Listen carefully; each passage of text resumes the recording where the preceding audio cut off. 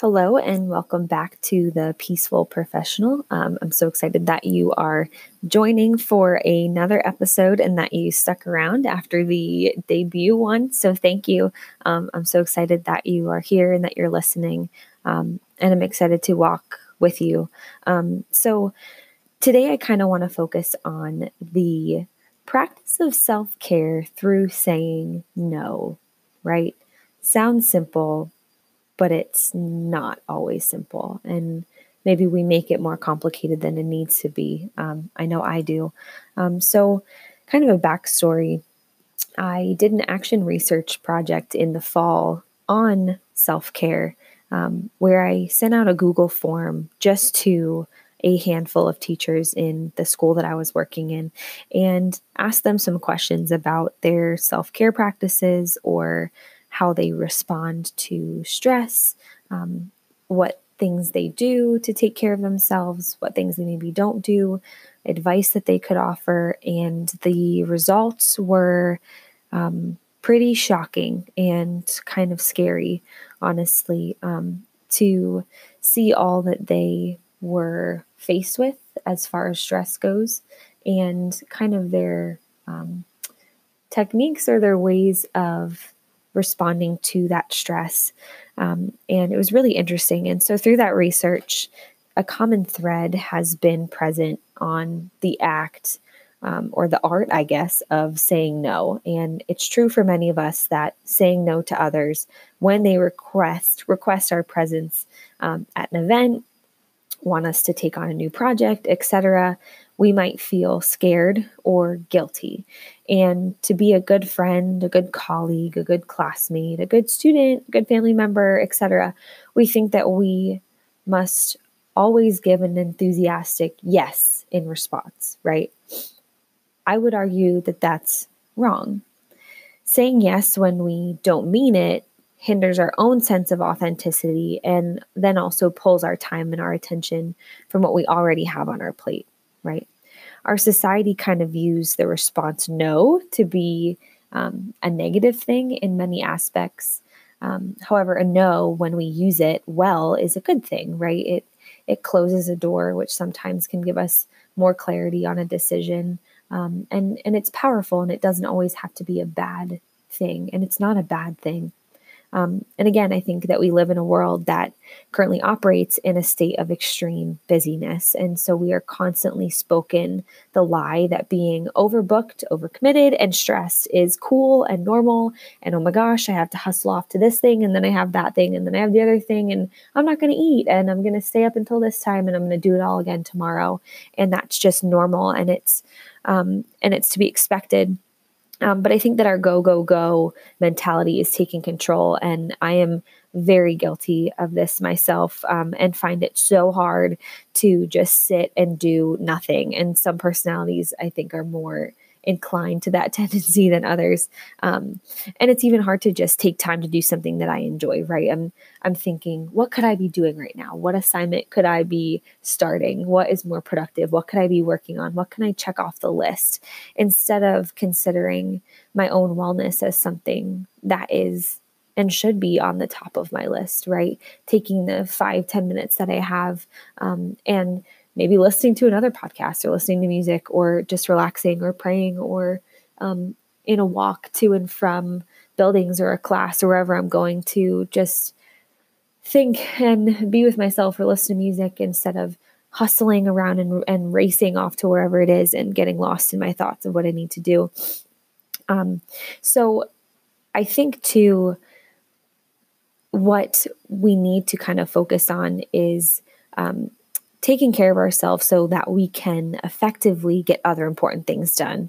And so I'm wondering, what if we changed our way of thinking in order to believe that time spent on things we enjoy is time well spent and that is an accomplishment in itself. It's not a waste of time. It's not an opportunity cost between taking care of myself, doing something that I enjoy and getting something else done. It's simply just important and necessary. So how do we differentiate between things that we are able to say yes to and things that we maybe should respectfully decline, things that we, should say no to? So I think for one, that we need to listen to our intuition, right? Which is easier said than done. And there are times that after being asked to take something on, I can feel inside that it's not something I naturally want to say yes to, right? I'm asked something and what I feel in my heart is like, I'm not so sure about that. And right, there's a difference too between being asked to do something and, knowing that it's the right thing to do and that it would be the right thing to kind of give a little bit and say yes and help out sometimes when it's uncomfortable. But, when do we reach the point that we're saying yes to everything and we just don't mean it and it's too much?